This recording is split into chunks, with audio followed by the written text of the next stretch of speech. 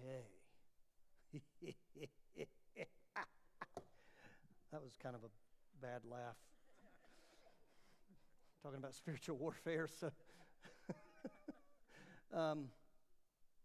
it's going to be a good class, I hope, and pray. And I want to open up the conversation portals to say, let's talk. Because my plan is to not just do this week, but to leave it open. And if we go into next week and we go into next week, we need to talk about this topic. Let me start with a subject that comes around every year for probably most pastors. Halloween. Better not say it, better not do it, better not look at pumpkins, the whole nine, right? But let me start with that idea by introducing you to, first of all, what the Apostle Paul said, that no day is holier than another, and we shouldn't call it that way. And let me also say that the origins of Easter are pagan. Did you know that? They are a holiday that celebrated the god Ishtar, and many of the traditions, from the egg to the chocolate, have roots in the pagan world, occultism. Now, I say that also to say Christmas as well has pagan roots. But also, before Easter was pagan, it was Christian, and then pagan, and then Christian. Christmas had this cycle. I will read you a very interesting quote, and I'm glad I remember my glasses tonight. This was from a Catholic priest, Pope Gregory the Pope, which, you know, if you've been in Bible studies here at Greater Life much, Catholics don't get much right, but I like this one. Pope Gregory said, he headed the church in AD 590, and he advised a missionary that was going to England that instead of trying to do away with the religious customs of non-Christian people, they should simply convert them to a Christian religion, to the Christian religion. And then, for example, the site of the pagan temple could be converted to become a Christian church. The idea is that what we see in the physical is limited to what we see in the physical, but there's always spiritual implications to it. Let me then say that the roots of Halloween were pagan first, and then Christian, and now pagan again. So what's the deal? What's the role for the church, the Christian, the believer? I have taken an approach to be like, I guess, Apostle Paul in this sense, that you realize that it is not our responsibility as Christians to condemn the non-Christian. Right? It is our responsibility to judge one another in sin. What do you do with those things that aren't sinful clearly in Scripture? Well, Paul talks about that. Some can eat off food offered to idols, and some cannot. Do not condemn those that do, and do not eat in front of those that feel convicted to cause them to stumble. You with me? So for the believer, I have taken an approach over the years in ministry that not only are we, of course, not going to celebrate Halloween from an evil standpoint, but it's comical in this right. Let me just put this out there. We don't celebrate it, but we have festivals at the church and call them something else. We don't touch jack-o'-lanterns, but then we have pumpkins for sale at that local festival. We don't do the candy trick-or-treating. We just put them in trunks. I mean, how foolish does that seem? So we don't celebrate it, but we do. Are you with me? Now, what you do not see is non-believers running around at Christmas time saying, we won't dare participate in this particular holiday. Now, militant atheists, yes, of course. But let me just make a statement. Sometimes we get hung up on things and we begin to throw stones at people, even believers. How could you do this, that, and the other? Don't you know you're involved in witchcraft? Now, what have we learned about Jesus' teaching regarding sin? That it is not the act anymore. It is the intent and the mind. You with me? So what is the believer's response? I'm putting this out there as a pastor who, growing up for years, was forbidden to do anything fun in the month of October. You with me? And then I realized that there was free candy in my neighborhood. I'm going to play outside.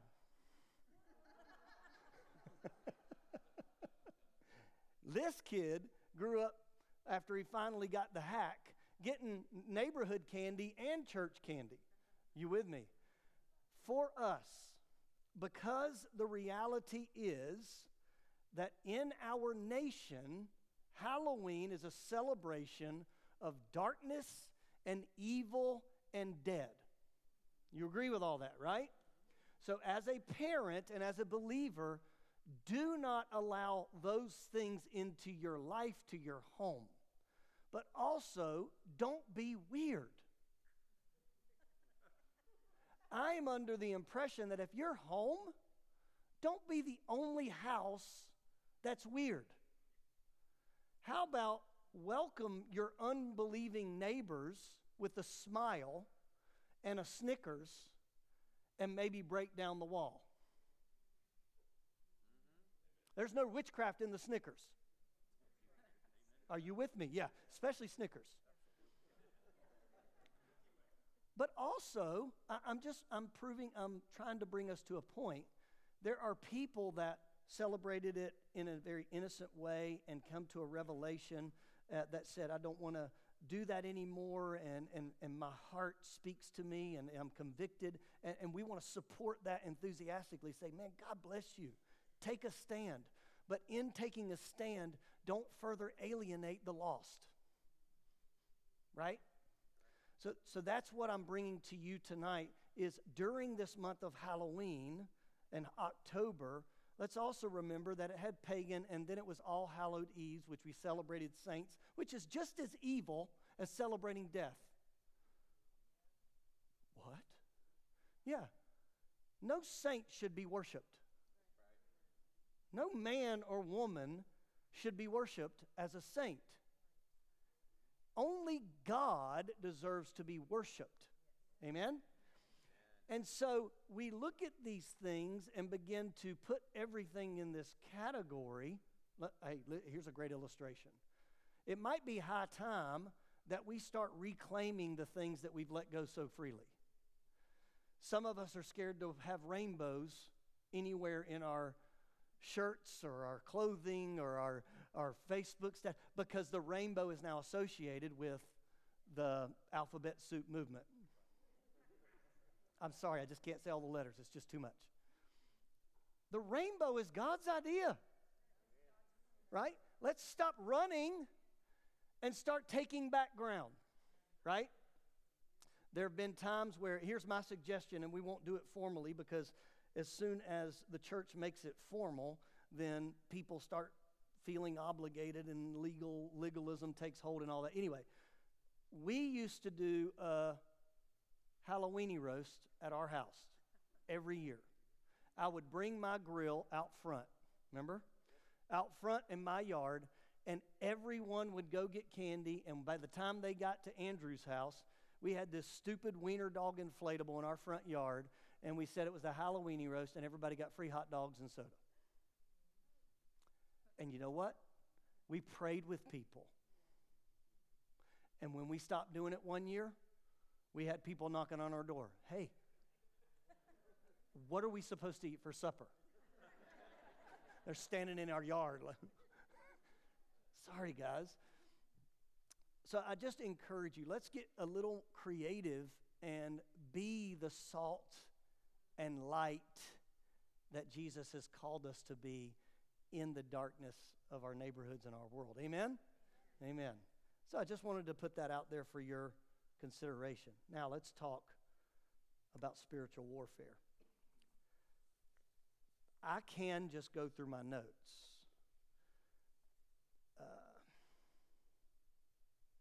Somebody asked me if I was going to talk about Israel tonight.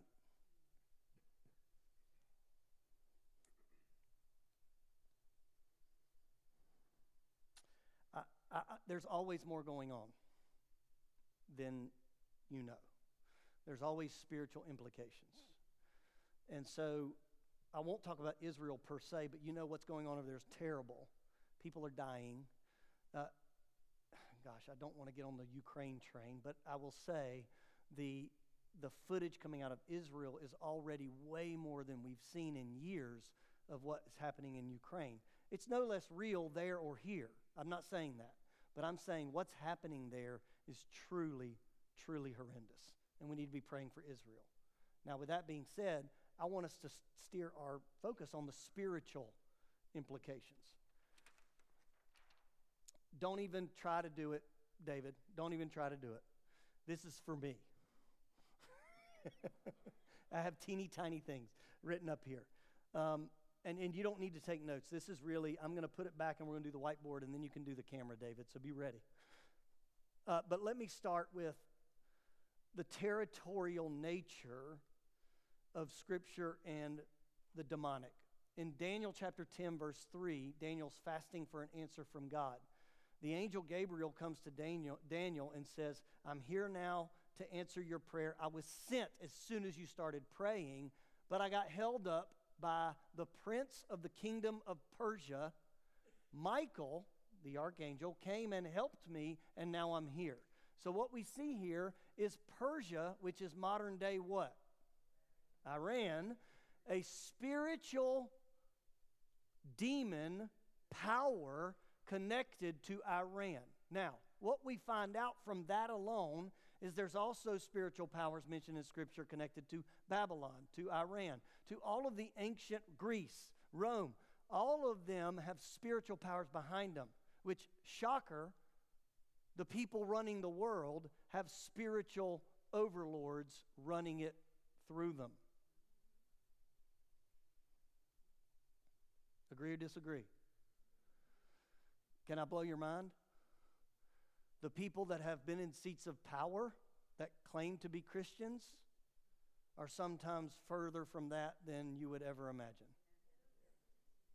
Some are, I'm not saying all, but some just know what to say and how to say it just to get you to buy into who they are as a politician.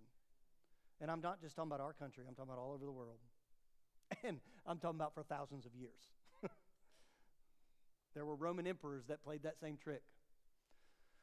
So we see the territorial nature of demons, and then we see what's happening in Israel and in Gaza and in Palestine, and we know that according to Scripture, I got a text from somebody that said, do you think World War III is about to happen?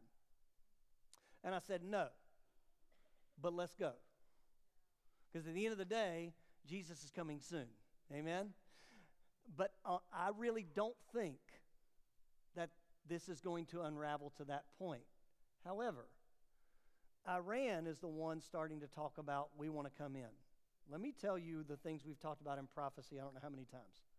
As long as the United States is supporting Israel, I don't think, I'm just shocked to believe, I don't think there's anything that can happen to Israel as long as the United States has aircraft carriers parked outside. Are you with me? We are the protector, God-given, of Israel. God is, of course, the ultimate protector, but understand in biblical prophecy, the United States is not in there. At some point, the U.S. gives up and doesn't support Israel anymore. And that's when we become a non-issue in prophecy. Now, I say that to say this. I want to give you a comparison of the Dominican Republic and Haiti. Along this line of territorial spirits, the Dominican Republic and Haiti are on the same geographical island, split basically in half. If you go to the Dominican Republic, you'll see a very different society and a very different nation than you will in Haiti. Here's why. Along the early 80s, late 70s, Haiti's government basically sold their soul. Voodoo became their national religion, and voodoo became rampant in the streets, Haiti. Since then, it has not been good. It's gone down, down, down, down, down. Now, on paper, Haiti is 95% Christian, but it's a version of Christianity that mixes spiritualism, occultism, and so on. It really isn't a pure form of Christianity and followers of Jesus. Dominican Republic, in contrast, never did that in the 80s. They were founded on Christian principles, missionaries that went in there, under the under the flag of conquest. You know, we in our society today speak very negatively of conquest, right? Would you agree with that? But you know, a lot of conquest was because of religion. Did you know that? The Christians,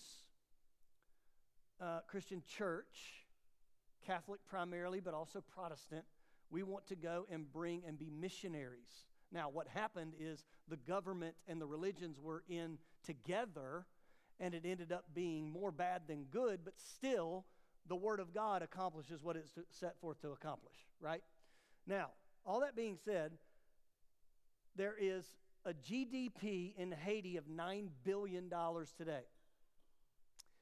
In the Dominican Republic, the GDP is $67 billion. Same size, because there is 10.5 million people in the DR and 10.7 in Haiti. The difference is staggering. One has given their allegiance to evil, the other has not. The life expectancy in DR is 73 years, and in Haiti it's 63 years. The GDP growth in the DR is 5% a year, and in Haiti it's less than 1%. Here's the shocker. The number one cause of death in the Dominican Republic is heart disease, which is like it is in most places in the world. The number one cause of death in Haiti is voodoo curses. When they go to the hospital and the doctors begin to work on them and nothing happens, the next thing they ask, do you have a curse on you? And when they say yes, the doctors stop. Haiti is plagued with darkness. But just over that invisible line on the other side, the Dominican Republic is flourishing in comparison. Demonic power is real. And demonic power is set forth to steal, kill, and destroy. And thank God that under the surface, spiritually speaking, our nation still fears God. And we want to be actively fighting the principalities of darkness. Amen? Now, let's talk about this idea of demon possession. David put demon possession, oppression, and demonization up there for me. Demon possession is a word used a lot in talking about spiritual warfare. I will share with you a story and a question that I got from you today. Can I share the story? Okay. On a, yep. Huh? Oh, I don't have one of those. Let me see. A lady I know was on a cruise and found another woman reading a book, and I don't know if that's not it. No, it's terrible version. So basically, this lady was reading a book, and they were sitting there. She got frustrated because she couldn't read the book. She threw the book down. Saw the title of the book, When God Had a Wife, and her husband, tell me your husband's name again. Yeah, Mike actually said, hey, God doesn't have a wife, right? So she became not just belligerent, but almost militaristic, like angry with this response, a little bit of back and forth. And then the question was, what do we do? So my sense that it's going to lead us into is the demonic that involves people. First of all, you have this idea that people that want to be free will seek freedom. People that do not want to be free will push back against it. And sometimes when you're cold to the move of the Holy Spirit and the gospel and the truth for so long, it's no longer ignoring the truth, it's fighting against the truth. And that is what happened there, is that a little bit of light was kind of being brought in, and the darkness said, no, we're not even going to entertain this. And so let's talk about this principle of demon possession, which actually is not in Scripture. It says that, but original languages of Greek and Hebrew and Aramaic, specifically Greek in the New Testament, demon possession speaks of ownership. You with me?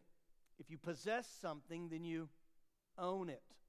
Now, what it's more accurate is demonization.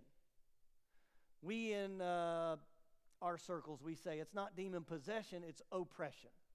Well, even oppression sometimes doesn't describe it fully, because that's more of when you picture it's like a sitting down or a pressing down. And sometimes it's much more intense than that. So, ownership speaks of control, which is possession, but demonization is, listen, if you expose yourself on purpose to sin and to a lifestyle of sin and things like that, demons like to take hold and not let go. Do they own you? Now, for the believer, absolutely not. But can a believer be oppressed, demonized, taunted, attacked from a demon? Absolutely. I do not believe that the devil, the demon, can ever own you. What I mean by that, he can't make you do anything. As a believer, the Holy Spirit lives within you. Now, do you have a battle going on when you try to resist temptation or do what's right for God? Absolutely. Absolutely.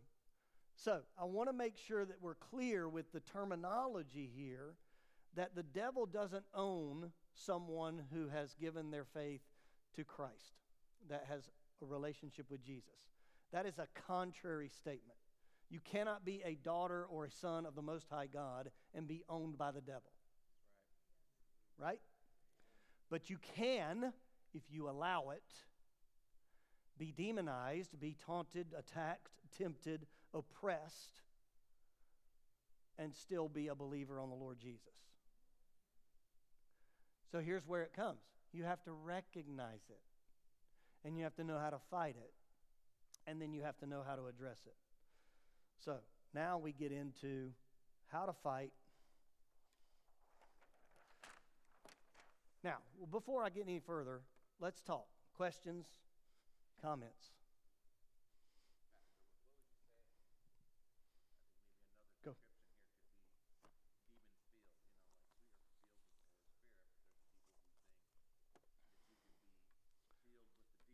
Right. Question is, do I think that a demon can be in you when the Holy Spirit is also present? I don't think, because of the way Jesus describes as a strong man comes into the house and clears out the one who is there, only one who is stronger can clear it out. And what he says is that that house is left clean and tidy. But if there's nothing to take place in there, the Holy Spirit, for example, and it's left empty, the demons go get their friends and come back and have a party. That's what Jesus is talking about. In your illustration, when we give our hearts to the Lord Jesus and receive salvation, we're immediately get a deposit of the Holy Spirit inside of us, right?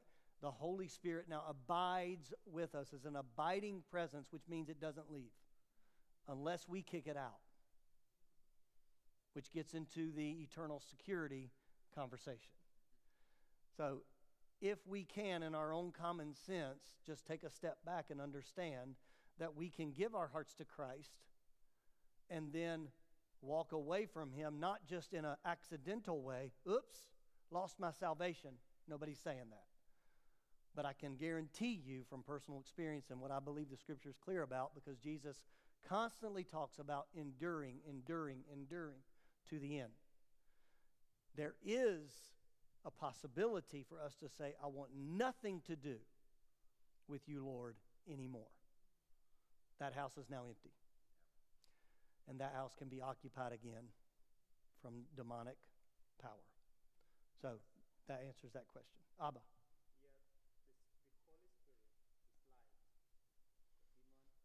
Yes.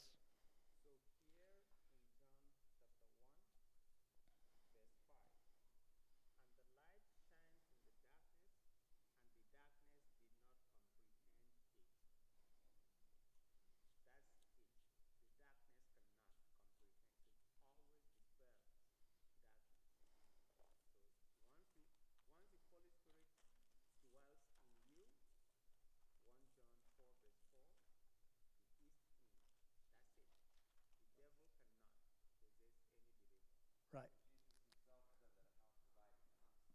Right.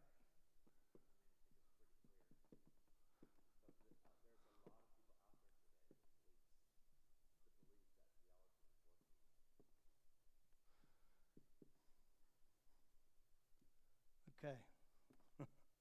Can I say, before we go any further, as a child of God, you are never to walk in fear. You do not have the spirit of fear, but of love, power, and a sound mind. Sound mind speaks of your double-mindedness, speaks of your mental state.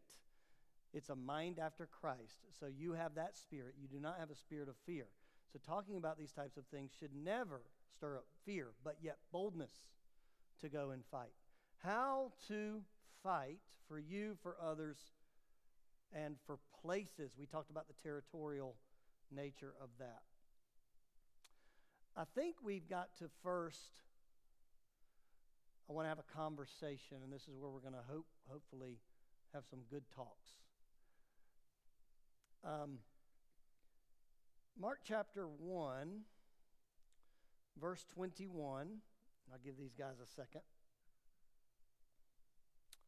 Mark chapter 1, verse 21. Reading from the New Living Translation.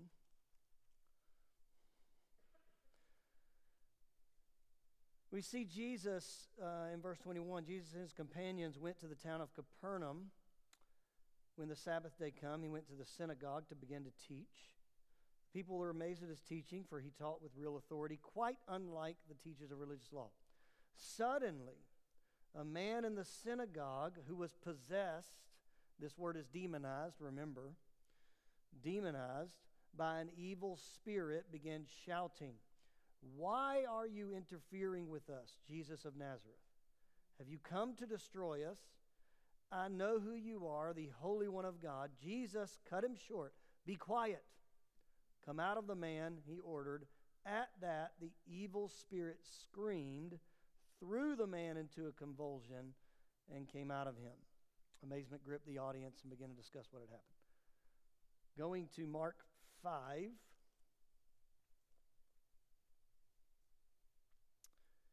We see another encounter, this with the demoniac.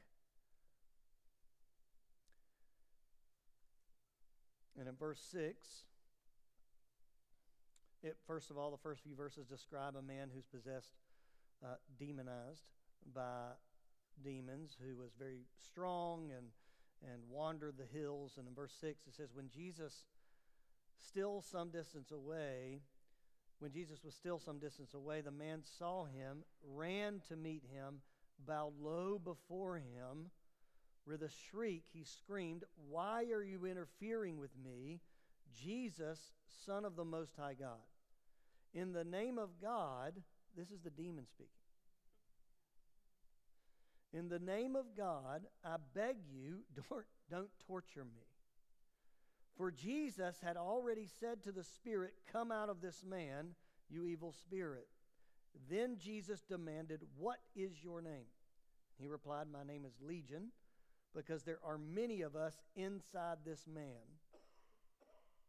Then the evil spirits begged him again and again not to send them to a distant place. In both cases, the person who was demonized or possessed in that scripture, in both cases, they approached Jesus. They, not meaning the person, but meaning the demon.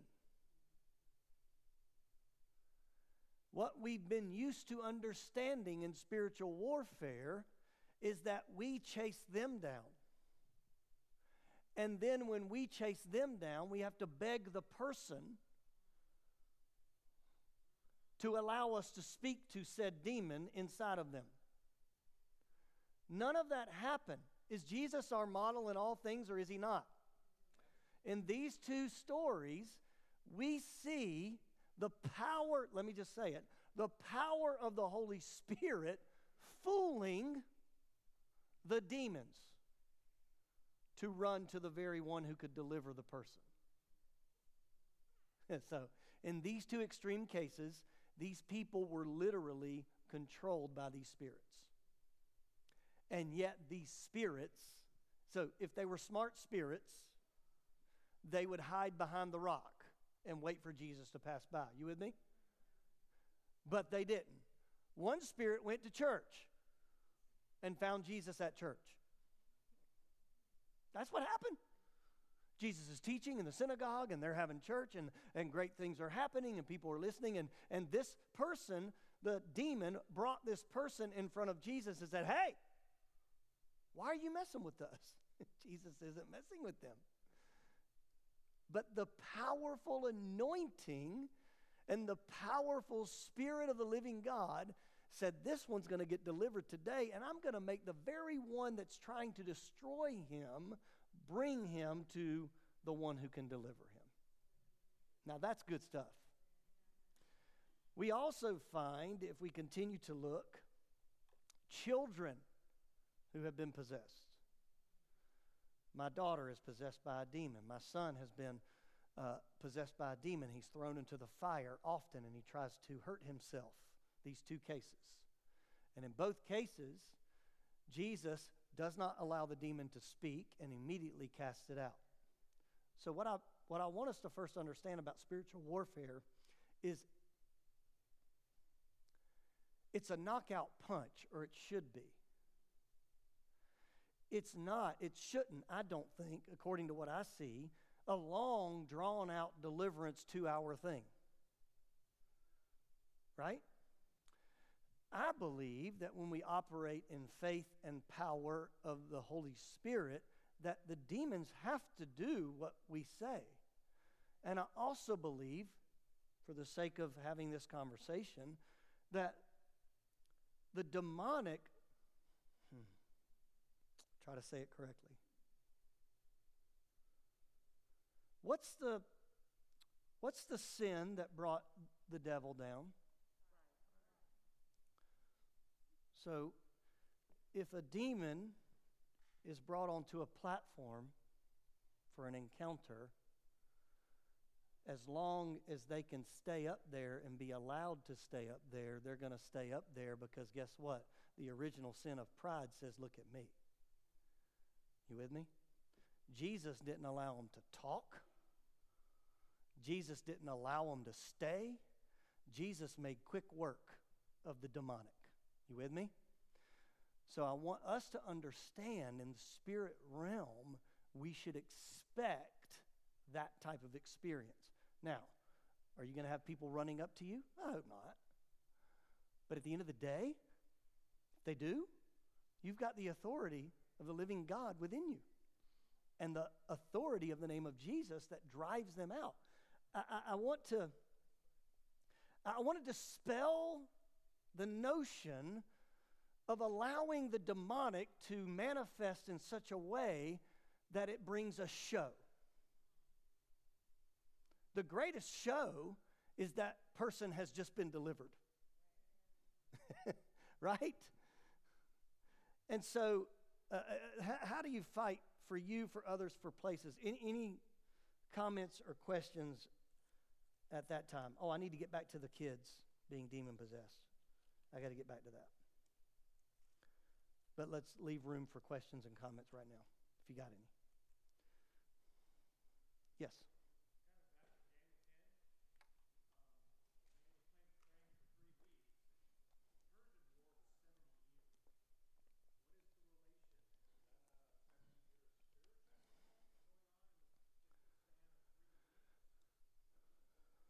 No, yeah.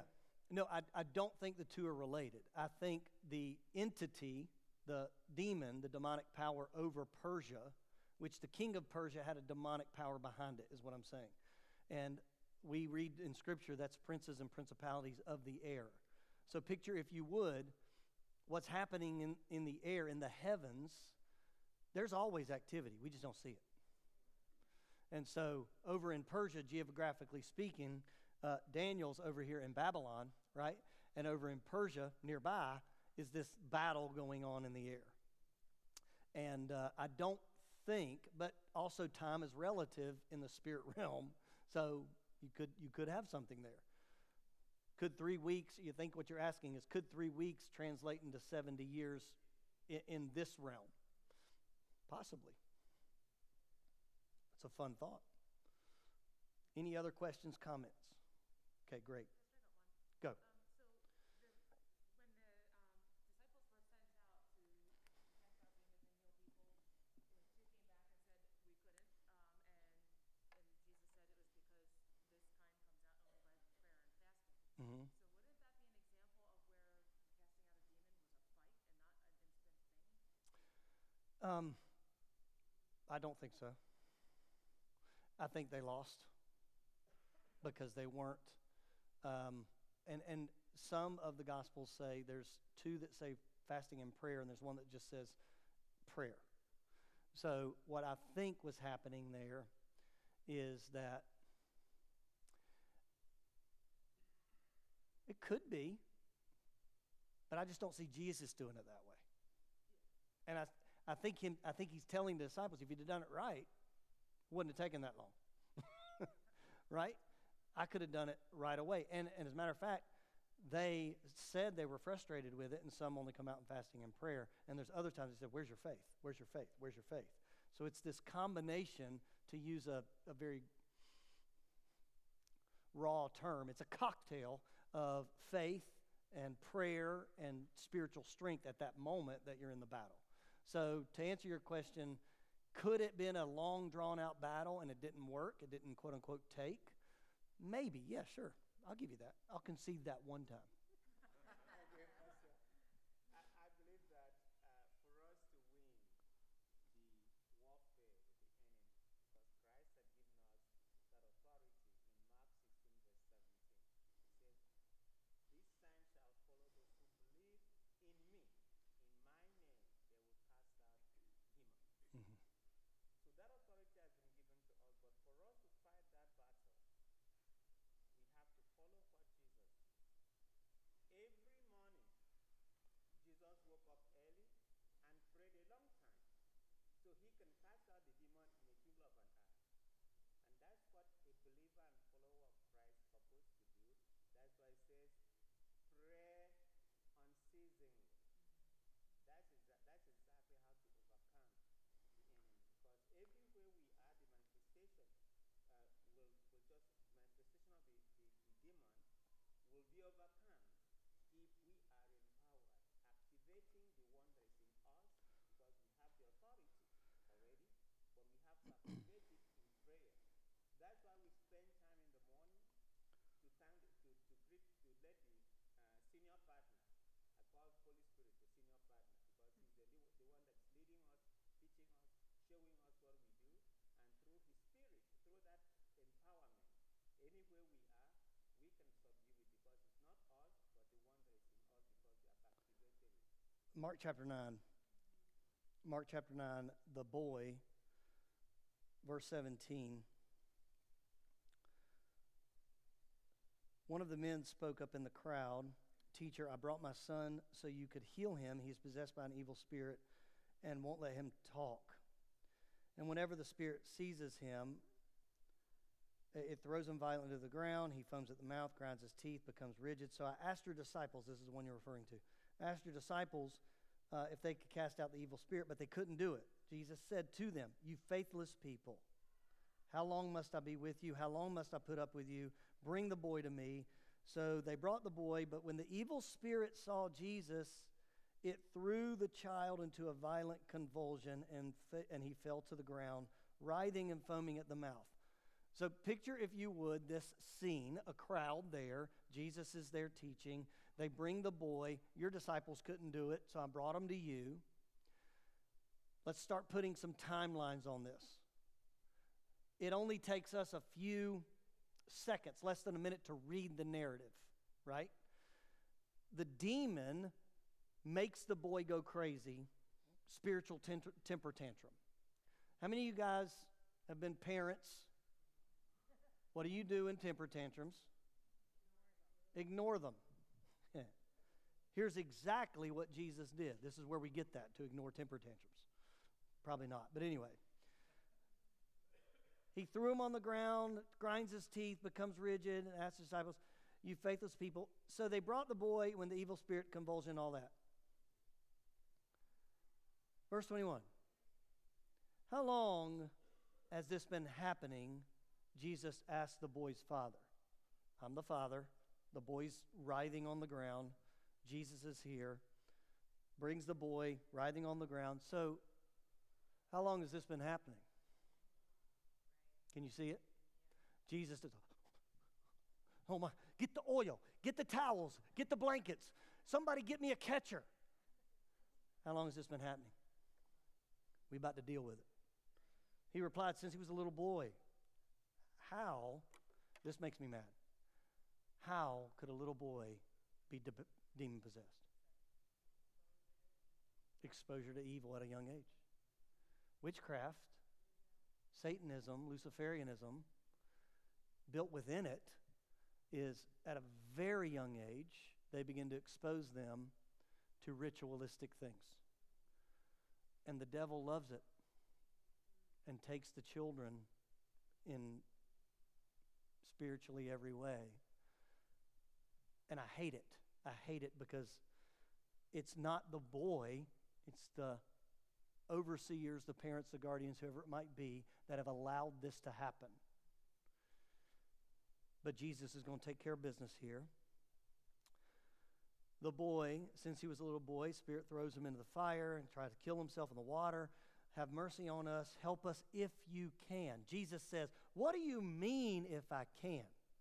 Jesus asked. Anything is possible if a person believes. So in this instance, it wasn't the prayer, it was the belief that brought them into it. They had a doubt that they couldn't do it because the boy was since a little boy. And so anything is possible to one who believes. The father instantly cried out, "I love this prayer. I use this prayer. You should start using this prayer. I do believe, but help my unbelief." When Jesus saw that the crowd of onlookers was growing, he put it to bed. When he saw that the crowd was growing, the devil was not going to show out anymore. When he saw the crowd was growing, he rebuked the evil spirit. "Listen, you spirit that makes this boy unable to hear and speak," he said, "I command you to come out of this child and never enter him again." In that moment, the demon was dealt with, the sickness was dealt with, the mind was dealt with, and the boy was made whole. Made whole in such a way that it says, "Then the spirit screamed and threw him boy into another violent convulsion one more time and left him. The boy appeared to be dead. A murmur ran through the crowd as they said, 'He's dead.' But Jesus took him by the hand, helped him to his feet. He stood up." And then this is the text in verse 28. "Afterward, when Jesus was alone in the house with the disciples, they asked, 'Why couldn't we cast out that evil spirit?' Jesus replied, 'This can be cast out only by prayer. Now, there's one gospel that says by fasting and prayer. What Jesus is saying is this, like Abba said, your prayer life, not a single prayer. If you are not a person of prayer and of discipline of prayer, then you don't need to be picking fights in the spirit realm. Don't let, okay, I'm going to go in here real quick and pray before I go. No, you need to be prayed up, armored up, ready to go. Amen? Now, let's talk about, I've been stuck on this concept of the way we do deliverance in the modern times. I'm stuck on it. I can't get off of it, and so we're just going to talk about it because I have the mic. But the way we do deliverance, we saw that a parent brought this child and then brought a daughter to the church. Then we already saw two other examples where the demon who controlled the person ran to Jesus.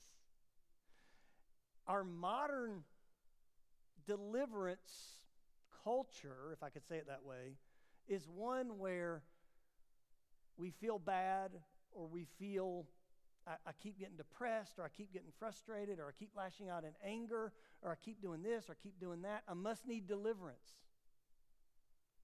So we go to a quote-unquote church service, revival service, tent meeting, and we ask, we need deliverance because I've identified that I'm a knucklehead, or I'm an idiot, or I'm always late to work.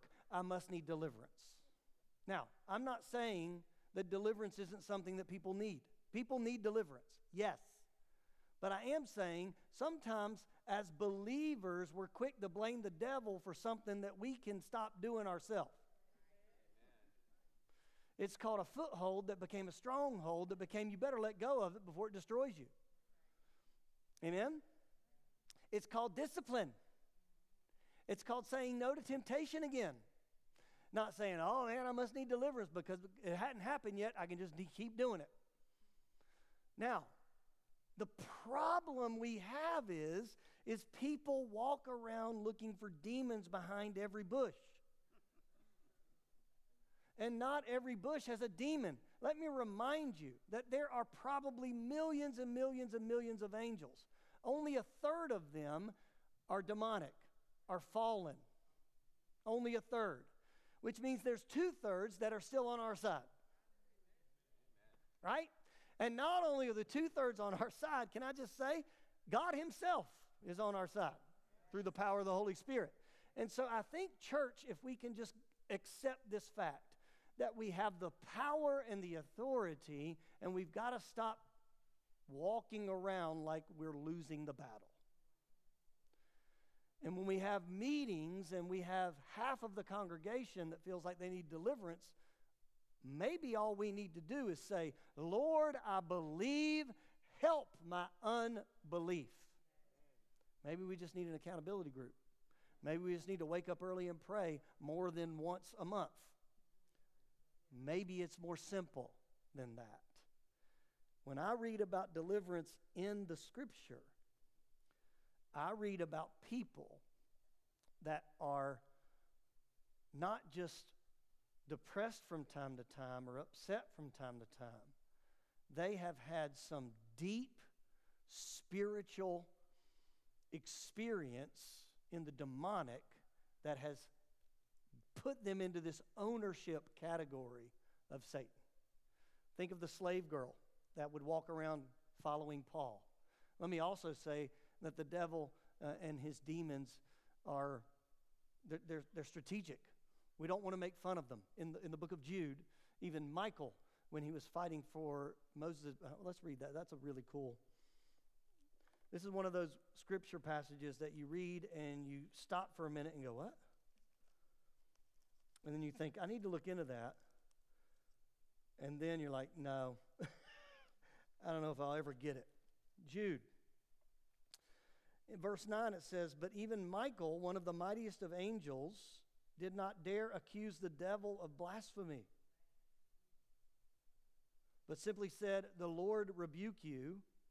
This took place when Michael was arguing with the devil over Moses' body. It's in the Bible, book of Jude. You really want to meditate on some things and read over and over and over again, just go to this one chapter book right before Revelation and have fun. What I'm saying is, back to the showmanship argument. I'm weary, concerned of the videos that have taken hold online of quote-unquote deliverance preachers playing with demons. And a crowd of people laughing. This is not a laughing matter. This is warfare. It's tantamount to the Israeli army laughing as they fight for their lives. It's not a laughing matter. And when we approach spiritual warfare that way, the Bible is clear that it is a serious thing. Now, should we have joy? Yeah. But don't be a fool and make fun of the devil. Did that mess up some of y'all? It's in there. We take authority over him. I wouldn't recommend that you go find a rattlesnake and poke it with a stick until you get bit. This is the game of playing. This is the danger of playing games in spiritual warfare. Take authority. Jesus didn't play games. No, you can't talk. Come out of them right now. Let them speak. Let them see. Let them hear.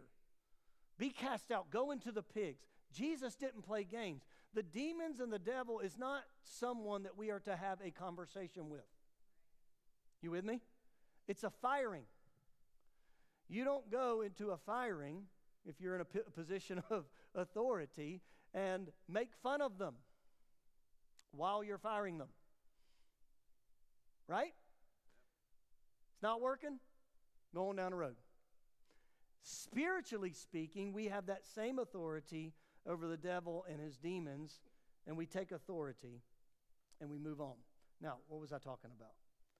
Kids. I talked about kids, how to fight. We're going to keep going with this for next week as well. Yeah. Sure, go.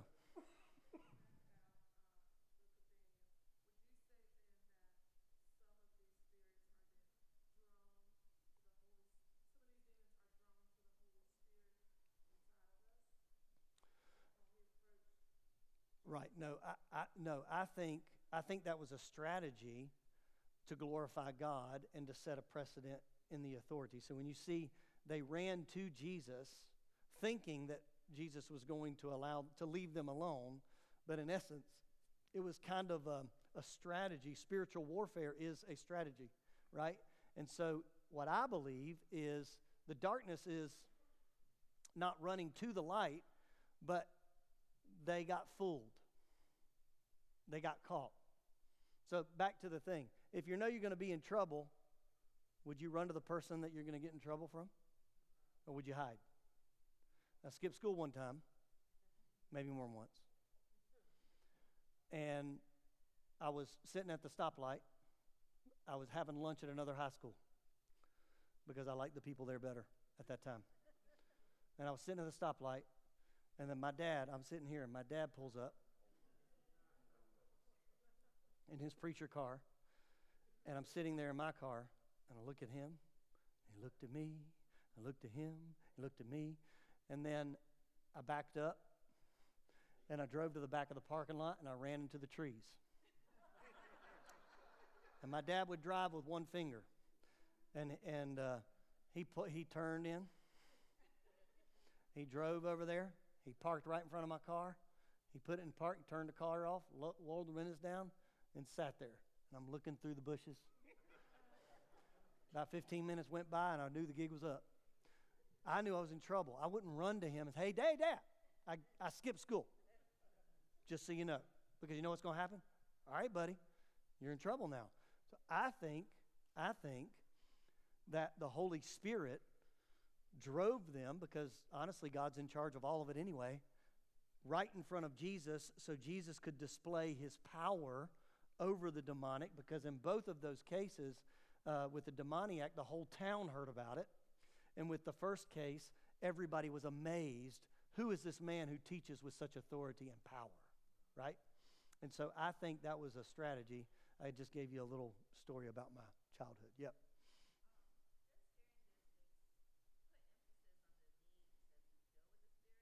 Yes.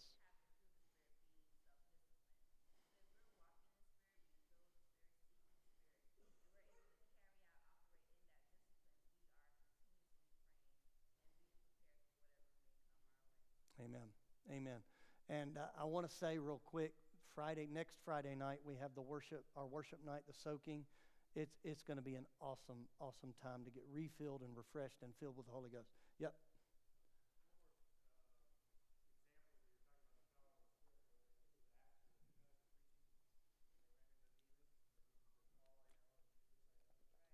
Yeah, the slave girl.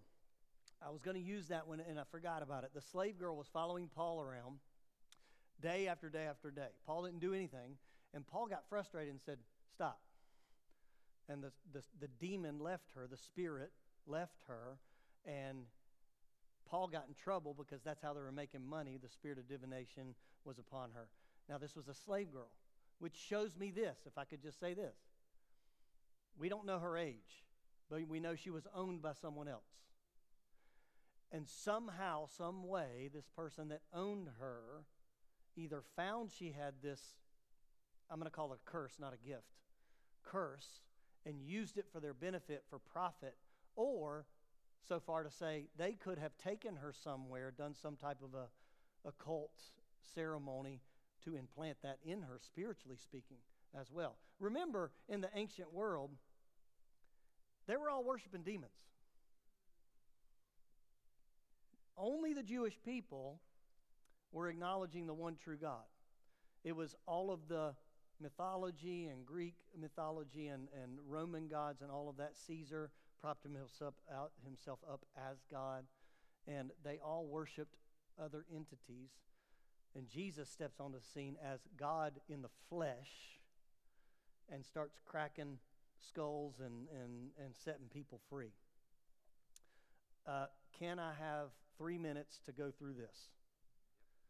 And then I've got a whole bunch more we'll do next week. And I only got one email with a question, so if you have questions, email me and we'll go into more stuff. 3 minutes. How to fight for you. Stay prayed up. That's the easy. Be filled with the Holy Ghost and stay prayed up. Make it a daily discipline, even when you don't feel like it. That's actually the most important time you should do it. When you don't feel like it, there's something coming against you to keep you out of that prayer closet. Amen? Now, let's not get weird about it. You don't have to pray for an hour in the morning and an hour in the evening like Abba probably does. We did this whole thing, and if you've been around for more than a month or two, we did this whole thing, prayer at the sevens. 7 a.m., give it 7 minutes. 7 p.m., give it 7 minutes. Start there. Prayer for others. Pray with authority. When you see something happening that doesn't make sense, like you described, if it doesn't make sense, it's probably spiritual in nature, and you need to pray against that. Don't pray against the person. Pray against the spirit behind the issue. Amen? You could spend all day praying against the person, but you know what you're doing? You're cursing someone. Do not be that person. Pray against the spirit behind the issue, not the person. Amen? And then for places, listen, we can take all kinds of spiritual principles. Jesus sent out the disciples to go in every village. The ones that don't receive, knock the dust off your feet and go to the ones that will. Joshua set a precedent in that story of marching around Jericho, taking the land. God told Joshua that everywhere you put your foot will be yours. So we have this territorial anointing about us. Walk your neighborhood and pray in the Spirit. Pray for a breakthrough. Walk your school. Walk your work hallways. Walk and pray. There's something about moving, because if demons are territorial, guess what? When you start walking around, you move into their space. And when you move to their space, the light has penetrated the darkness, and the darkness has to flee. And so you can fight for places. Have you ever walked into a place and feel, oh? So could I just argue for just a moment, instead of running out of there, take a moment and stake a claim. Put a flag in the ground and say, whatever's here in the name of Jesus has to flee. Amen? Amen. Now, there's more practical stuff about all of that, but that's just the 2-minute version. If you do have questions about spiritual warfare, next week we'll talk about the structure of the spirit realm. We'll talk about the principles and principalities, fighting in the spirit realm with more detail. And then the week after that, we'll talk about angelology, demonology, and we'll get a handle on all that. And man, it's going to be fun. I hope there's more than just me here. I'm going to have fun. Awesome. Thank you, guys. Let me pray for you. Lord, thank you for the day, for the opportunity we've had to talk about these things. I pray you'd give us a spirit of boldness and just of incredible strength, faith, help our unbelief, and help us, God, to walk in clarity of mind and in confidence of spirit, to know that we can win victory after victory after victory. In Jesus' name.